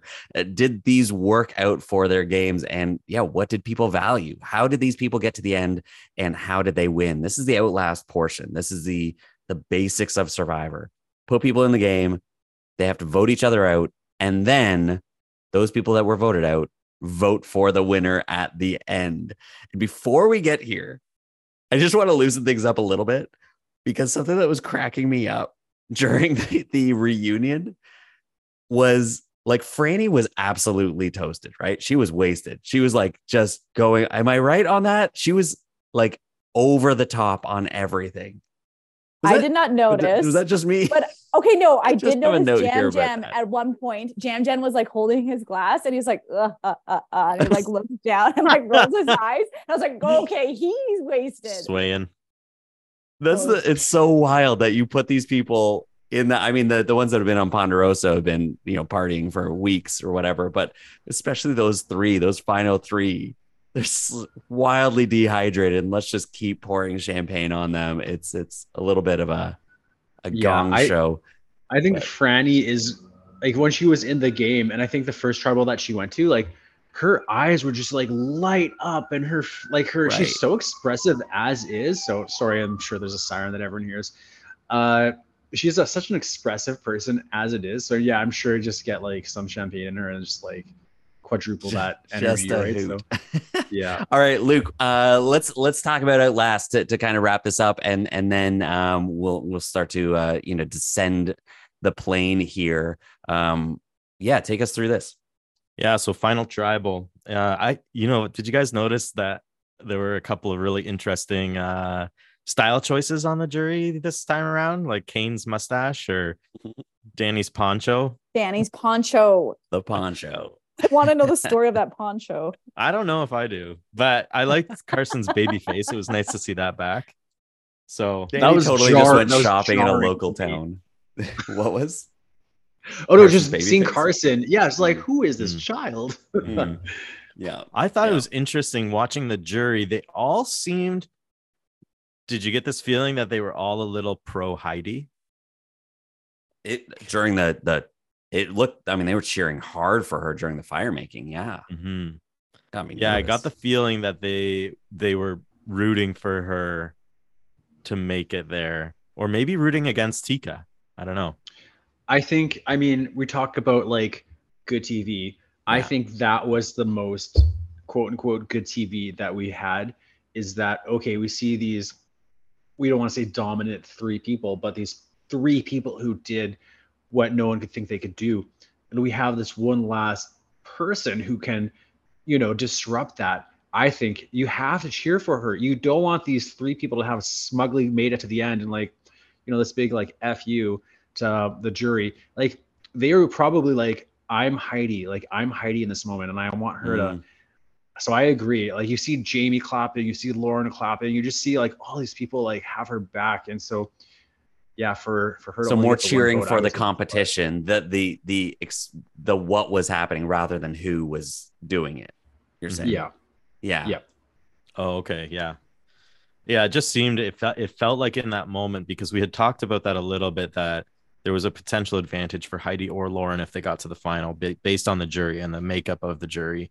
But then the votes were very lopsided, and 7-1 to 0 in favor of Jam Jam. Yet another, I think it's the fourth season in a row that we see a 7-1 to 0 vote. I mean, and when Carson was talking to the finalists in the final tribal there, he mentioned some other stats about votes. And we've got Carolyn, who's in on 88.89% of the votes. Jam Jam was in on 90% of the votes, even though he voted for Heidi, the tribal before. Some strange vote there. And then Heidi was only in on 2/3 of the votes. That was a good vote. I think that was a good vote for by Jam Jam, because he was protecting himself against Lauren's potential idol. Okay, that's the reasoning. Yeah. So he did that so that if they were all on Lauren plays an idol, throws a Jam Jam, he's got Heidi there, so at least on a revote, or he gets a revote. That was the purpose there. But yeah, I mean, every single one of those finalists received votes against at some point throughout the season. Not to say that Carson maybe should have been the winner of the season, but he received 0 valid votes. Right, because because whatever votes he got, Carolyn nullified with her idol, and he never got any other votes for the remainder of the season. So that would have been something for him to just bring out to the jury. He didn't get voted against, like a single valid vote against the entire time. That's another superstar stat from Luke. Thank you. To my own horn, I think the people who did play the perfect games, I think JT played a perfect game, who won Token Jeans. he had 0 votes against him, and he won. He got every vote. And I think Earl Cole, who won Fiji the first time they were ever in Fiji, he, got every vote and played like no votes against him every game. So it's happened, but it is very rare. And so I had no idea that Carson could have been in company with those people. Unfortunately, JT comes back twice and just plays miserably. But that is a fun stat. So no, I love that. We had 3 pretty different games in this final 3. Jam Jam being perceptive, kind of the middleman in relationships. Heidi, huge moves at the end. And then Carolyn with her emotion strategy sort of gameplay. Did you have a feeling that the votes were going in any one direction after all the questions, after all of the discussion? How did you guys feel? Did you think that it was going one way, Lynette? I definitely thought it was not going Carolyn's way. So in that, I was already kind of a little bit sad. I did not think she articulated herself well enough in the final tribal council, because she actually did make a lot of great moves, even left Jam Jam out of a move prior to merge to get out Sarah. And I think that was like her perception of the first question actually of the tribal council, I thought was really interesting. It had to do with perception and how do you think we perceive you, right? They wanted to know how self-aware the counts or the final 3 were. And Carolyn had shared she had a lot of self-doubt. And I think that impacted her. She thought nobody sees me for who I am, or the people that do are sitting up here with me, like Jam Jam. Even Carson didn't even believe in her. Carson consistently told Jam Jam, she's not a threat. Don't worry about her. Whereas Jam Jam was telling people, Carolyn knows exactly what she's doing. She knows every single move that she's making. And he had that awareness about her. So I was, What a scary question. Yeah. It's like, I don't know how to answer that. I like the season where Marianne won. I don't know if you guys remember, but Tori asked Mike, it's like, okay, as someone who, really values honesty or whatever, it's like she set him up to fail hard with that question. And I feel like, man, if you misanswer this question, you are going to look like such an idiot, So that's a frightening question. And you have to be self-aware AF, because you can crash and burn if you answer wrong. I did feel like there were, how are the votes going? I'm with you, Lynette, where you're like, not Carolyn's way. But I thought she'd get 1. I thought she deserved 2. I read today she expected Carson's and Franny's votes. Oh, interesting. And that was hard for her to not get any. But that's what I was said. The way that Franny was showing up, it seemed like she's decided. She's putting Carolyn's name down. So that was, but I was still, there was right up to the votes. I'm telling you, it could be Heidi. They could surprise me here. Again, because of last season, I don't know what to do. Yeah. So I think I didn't answer the question. After right before the votes, I said to myself, I actually recorded my reaction, but I looked very terrible, so I didn't post it. But I was like, okay, I don't think Carolyn wins. And I was already sort of like leaning towards Jam Jam, but I didn't expect it to be such a blowout, like another 7-1. So yeah, I was happy for Jam Jam, but I didn't feel, I felt like Carolyn was going to lose. And I was a bit shocked that Heidi came in second place with 1 vote. Yeah. And I was a bit sad for Heidi because her edit did not reflect her getting a second place game. I mean, maybe on a rewatch, we'll see and understand more of her game, but just when you consider, I guess, how you feel leaving every episode, Heidi never made a lot of strong impressions one way or the other. And that's the editor's fault. It's not Heidi's fault. And no, but I think it's just you look at the vote that she got Danny's vote. Because I think if anything, Heidi played a hustle game. Heidi hustled, whether she hustled in the right direction to the right conversations or not, she found that advantage. She did those things, and she was working conversations. Were they the right conversations? Not necessarily, but she was hustling, and Danny saw that. Danny, the guy who's tumbling through the woods any chance that he can get, is also playing a hustle game. And so, they were two peas in a pod, playing the same, I would say, disconnected game. And so it's not surprising that he got her vote. But again, that's where I would say, but throw 2 towards Carolyn. Please. Right. You look for the second. You look at the people who voted, like who got the one vote, and there's someone who is connected fairly closely. Like I think it was Danny who voted for Deshaun, and then was it James who voted for Cassidy?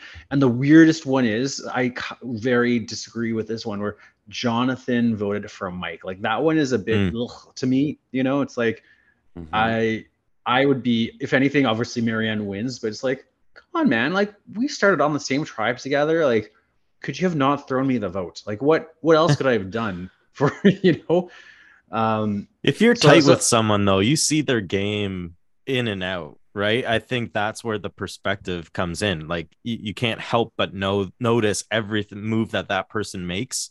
And then it becomes just, it's just biased. It's just, that's all it is. As someone who's ran games and, I've never been in the finals, but I voted.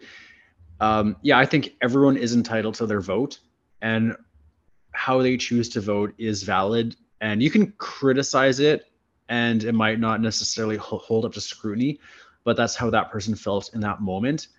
And you can't change it. So I agree that, Jonathan did the move that he wanted, but in light of just his full relationship with Marianne, it did shock me to see that he voted for Mike. And I know they bonded later on and he was part of that, but he was also just very much tied to Marianne. So, and it's not like Marianne did him dirty, like I don't think she did anything to, screw him over one way or the other. I have to rewatch season 42 again, but I don't know. I just felt sad for Marianne in that moment. And that's the uniqueness of this game. You're not playing. Yes, there's some benchmarks that I think every jury has for what they think a winner should be.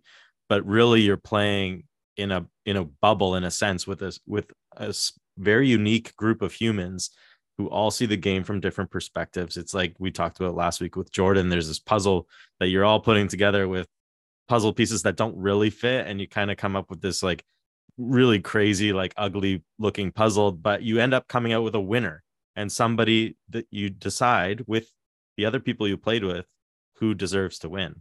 And so sometimes, we see it and we think something different. Maybe we thought, I don't know, Danny shouldn't have voted for Heidi, but he saw her game from his perspective. And how much do you buy Kane's opening comment that our votes are all up in the air? Do you think that's true? Yeah, I think that's like 60% true. I think it is more true than not. Yeah. Honestly, I think you want to go in with like an open mind, but you also have like, I really hope this person says these like 3 things that'll really make me feel good. Right. So I think, you want to give people, I guess. Yeah. So you're going in thinking, I'm leaning towards Jam Jam, unless he just really craps the bed here, then it's up in the air. It is anybody's. Yeah. To go back to, I guess, why I voted for you, Alex, like you would have really have to crap the bed for me not to vote for you in the season that you won, because, first off, our games were just so connected, the 2 seasons that we played. Right. So I was already like predisposed to vote for you, but like you would have to be like really just put an awful display of your final game on. And I like, and yeah. No, I've only crapped the bed once in my life, by the way. So, hopefully very good. Yeah. Not again. College, man, some rough years for everyone. It's cool in the after. I don't want to. What do you want to call it? What is it called? The after party, after tribal. Franny talked about why they voted for Jam Jam, and she said that he pulled apart the complexity of the game. Yes, I thought that was an interesting way of putting it. And he said before even going into final tribal that his words, and he said this many times, his words are his weapons, and he displayed that. We've said this before. Final tribal is a challenge. Lynette, you talked about this in your challenge part of the this podcast. So Jam Jam dominated this challenge. He even, I think, there was a couple moments that I noticed where, Carolyn brought up her idol play, I think, as a like part of her perspective answer, and he said, "Yeah, but it didn't really matter." And he didn't have to say anything about Heidi's idol because everyone knew that Heidi's idol wasn't played with any effectiveness. And then he didn't even have to say anything, but Carolyn also affirmed his game. I said this before. Carson affirmed people's games. Seemed like everybody was kind of pumping each other's tires. The Jam Jam seemed to be getting a lot of that pumping too. And it's just like the way it played out. I think he was masterful in the way that he not only used his words, but allowed other people to use their words in his to his benefit. Overall, I thought that he probably played the perfect social game. I'm going to be thinking about that twinkle in your eye comment for a long time.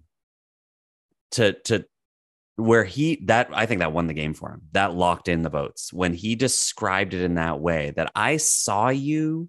I built relationships, and the way that I built relationships was to first talk about something that you love and see the twinkle in your eye. Then when I come back and I ask about who you're voting for, if there's no twinkle, I can tell that you're lying to me because you're not excited about this. That is exceptional, Lynette. You were talking earlier about it, the emotional quotient, the EQ that people have. That is like out of this world EQ to be able to notice that. And you can't describe what's the twinkle in your eye. What is that? I'm going to be, as I say, I want to look at that. I want to notice that. Do I see the twinkle in any of your eyes right now? Or are you a little sleepy at this point of the night? Do you not want to be here? And just thinking about future conversations, that's does this person actually want to having a conversation with me? How do you notice that? How do you find that out? That was fascinating. I think that won the game for him. I think, Alex, your words are your weapons too. Like you've proven that in Survivor at Home. You've proven that on this podcast multiple times. I was going to ask. I'm not a fighter. I'm a lover. I don't have my weapons. Okay, Jam Jam. No, but no, you are so good with your words, and hearing you, well said, Alex. But Lynette and Kel, what would you, if you were to say there's something about you could say personality, but even maybe the way that you might play Survivor, what would your weapons be? How would you describe yourself in terms of your weapons? So one, I've played, don't tell Andrew Ironside, but I have played other Survivor adjacent games. Yeah. So yeah. It's okay. He doesn't listen to this anyway. No, he doesn't.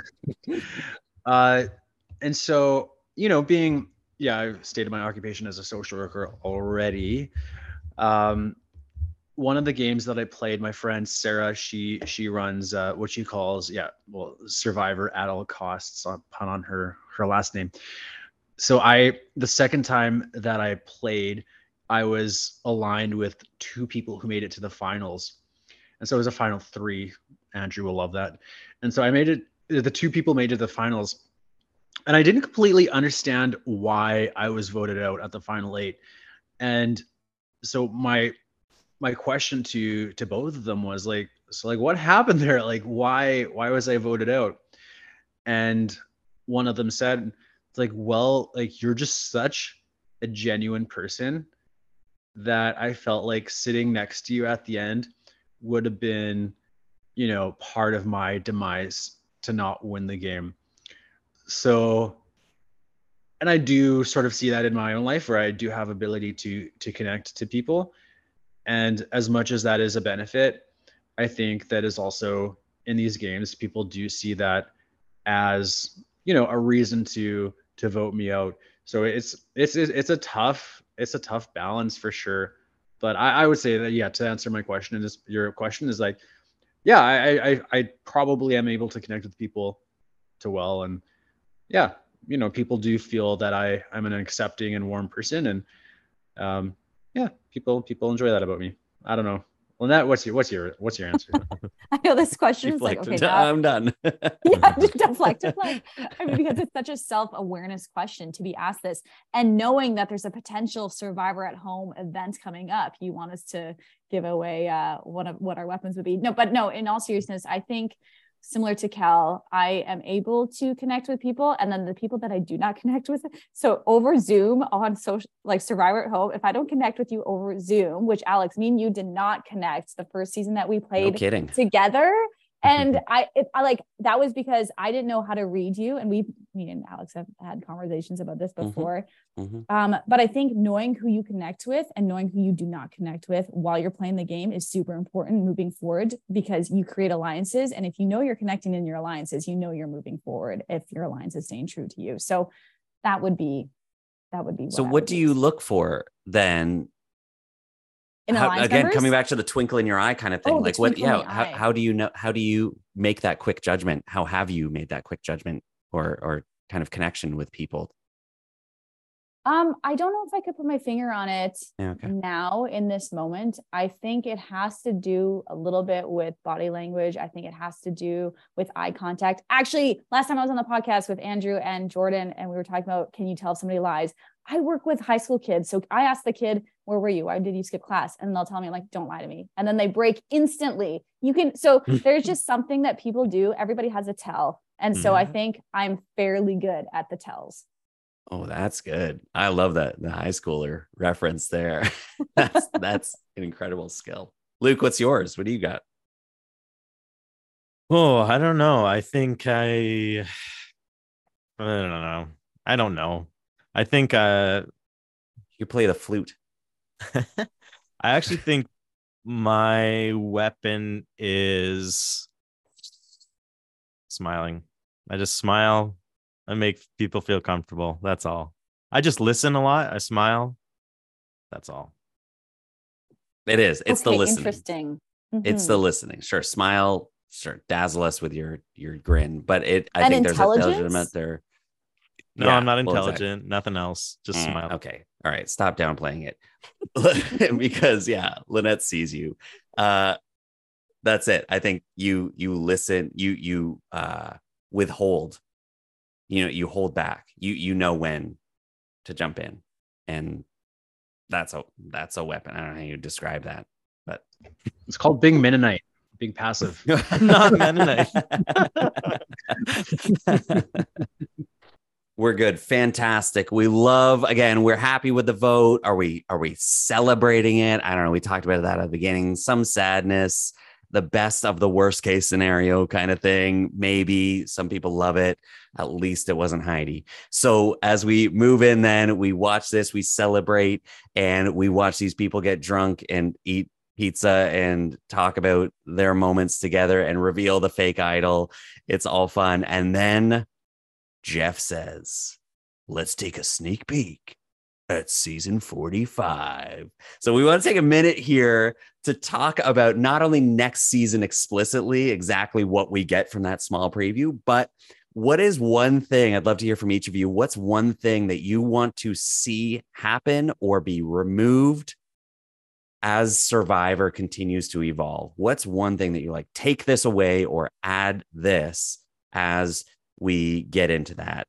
And while you're thinking about that, what we saw in the season 45 promo, we saw Bruce jumping off the boat. He's excited to be back, which is good. I hope he's careful. We saw a potential. Did you see the gavel hit the table? A potential Survivor auction happened. Oh, interesting. I don't know if it was just a tease. It was towards the end of it. Maybe it's just the theme of next season. Just judge and jury. Yeah. There we go. And we saw some good characters. Again, it reminds me of last season's promo where they showed Matthew like climbing the rock. They showed Jam talking about pooping in the ocean. We had some good little quips there of some of these characters. One guy's dad robbed a bank. Another guy lives with his 85-year-old grandmother. So it's going to be full of good characters. Hopefully we get, one guy says, I love being a villain. So maybe we'll get a good villain next season. But overall, they do what they do. It looks pretty good. Anything else stand out to you about next season specifically?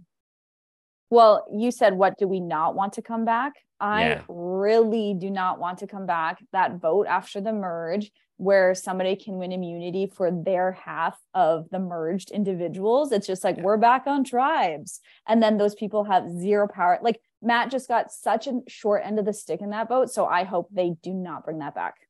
Good. Toss that away. That's the earn the merge sort of thing, where it's like you're not quite merged and you're not in team phase. Is that what you're talking about? Or no, I'm talking about the fact that Matt had literally zero social power in the vote that he got voted out this season, because all of his alliance members ended up randomly being put on the other side, like of the teams. Yeah, they had all made the merge. Mm-hmm. Yes. And so I don't want that challenge back. Yeah, good. Oh, okay. That's appeared here and there throughout Survivor, but yeah, that's been sort of like a mainstay here, and I agree. I could do without it. One thing I do not like is these 3 tribes of 6. Like, I get that, it makes for interesting storytelling for having, nowhere to hide, sort of like you're on tribe of 6, like where can you really go? But give me like 2 tribes of 8, 9, or even 10 again. Like I think that's really fun. So I know there's some leaked stuff out there, and so I won't get into it, but like I'm very much over this 3 tribes of 6, especially because we've seen, I know it's been discussed to death already, but especially in the pre-merge, we see a lot of women get voted out because you need to keep the tribe strong. And, we've seen, women win, but at the end of the day, you also want to see, just more equality throughout the game.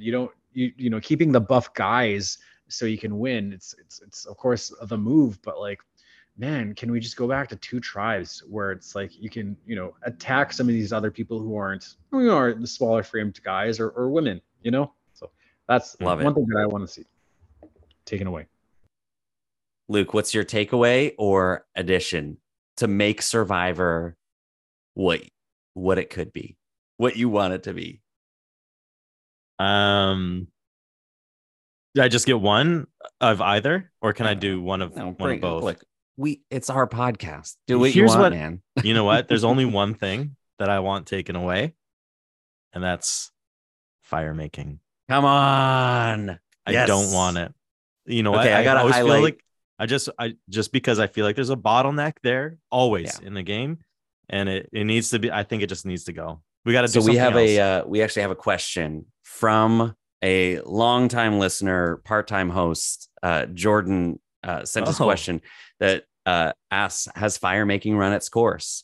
Gabler set the record in 43 and Heidi just beat it. Right. Is it time to say no more to fire making because the players have figured it out? Well, so Carolyn even said she's been practicing for 5 years. Right. 5 years. Exactly. If you can practice a challenge for 5 years and know that it's in the game, I don't know. It just feels not exciting. Yeah.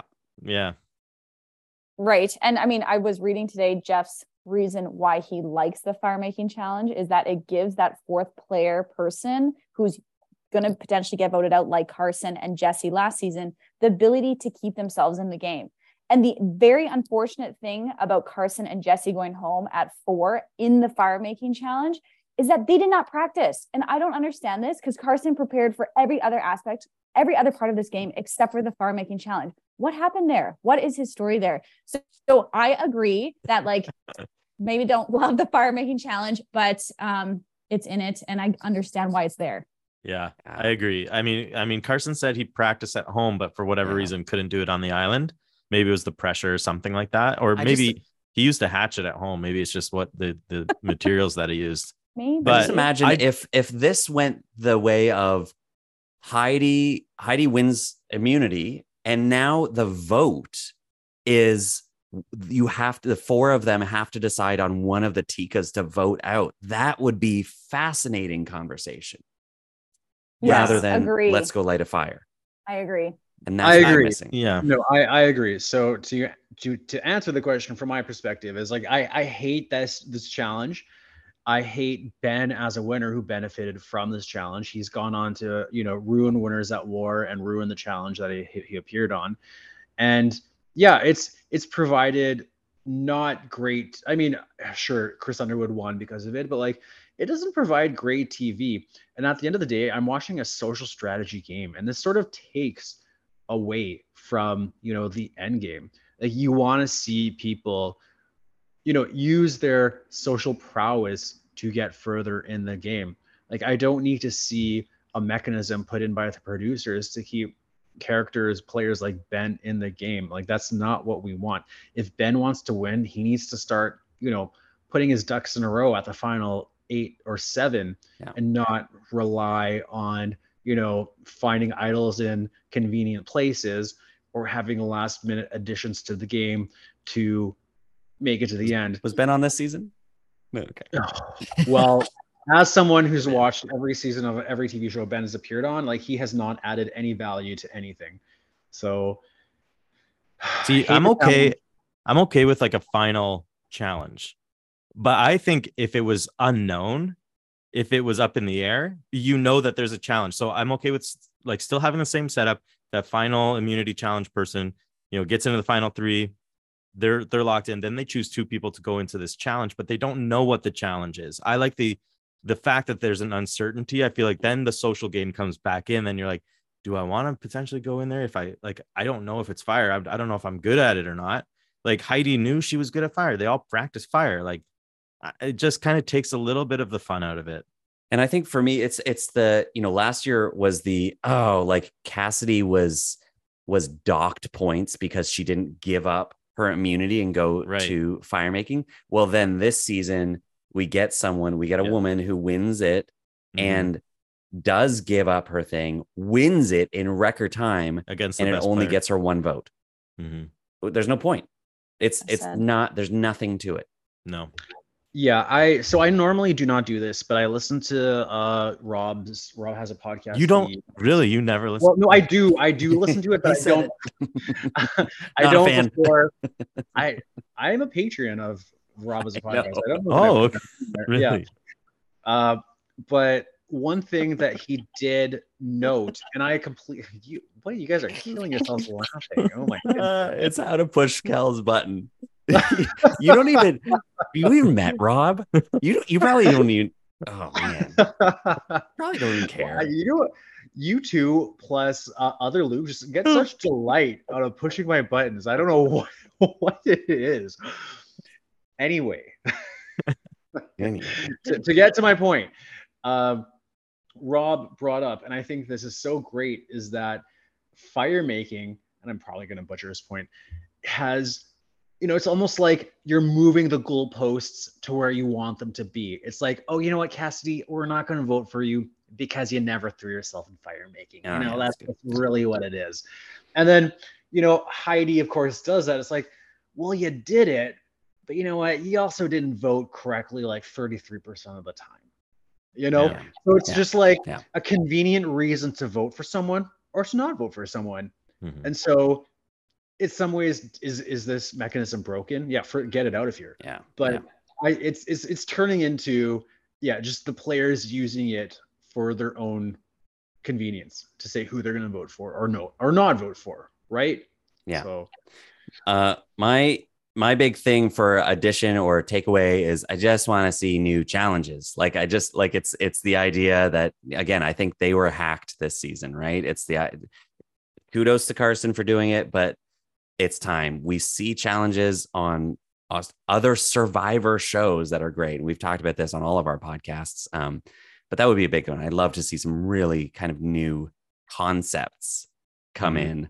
It's kind of a big one, but that would be, and I don't know how I see that. It's like, they're doing it. Fire Matt Van Wagenen or whatever. Yeah, that might be it. It's just your ideas are old and tired, and we need some new, fresh blood, fresh thought is there. Like, sure, people don't want to lose Jeff, but we could lose some of these challenge producers. Get some new stuff in there.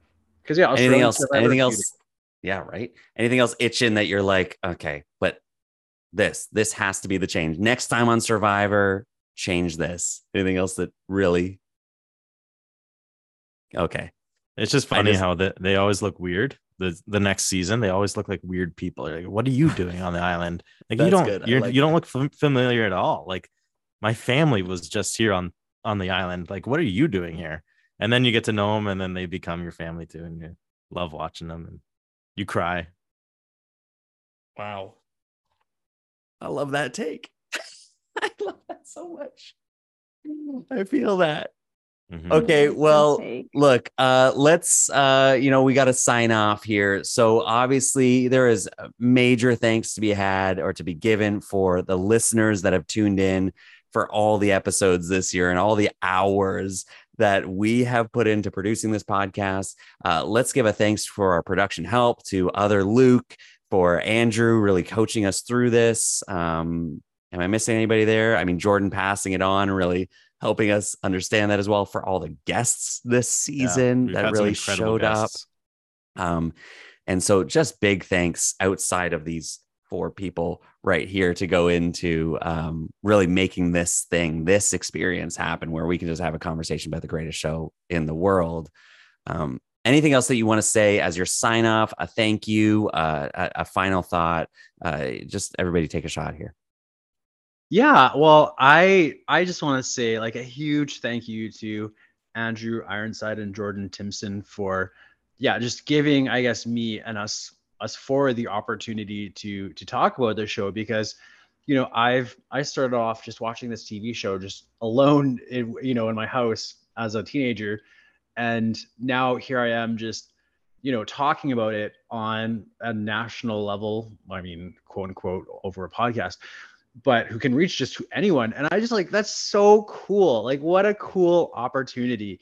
And I don't know, I just love the show, and I love that it's connected me to all of you. So yeah, thanks Rochelle for connecting me to this lovely community, and thank you Andrew for giving me this awesome opportunity to just come on here and share my opinion, and to just try and further my own, I guess, growth as someone who speaks. It's been really cool. So I've really appreciated it. And thank you a lot to everyone mentioned. Good. Yes, all the thank yous have been mentioned except for God. No, just joking. But no, for real. Thank you. Thank you. Wow. To the fans for listening. And thank you, Alex and Luke, for taking this on with us. I thought, Kel invited me to do it, and then Andrew reached out. And thank you for this opportunity, and for being our partners in crime every other week.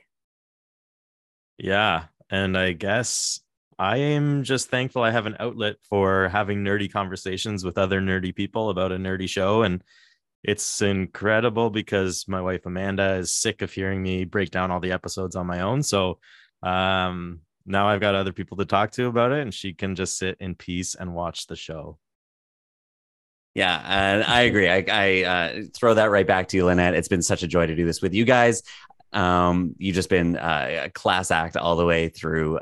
Luke, thanks for being my partner. And it is sad to say goodbye here, and we wrap up. And who knows what'll happen in the future with this podcast, whether it's us or it's an amazing new team showing up.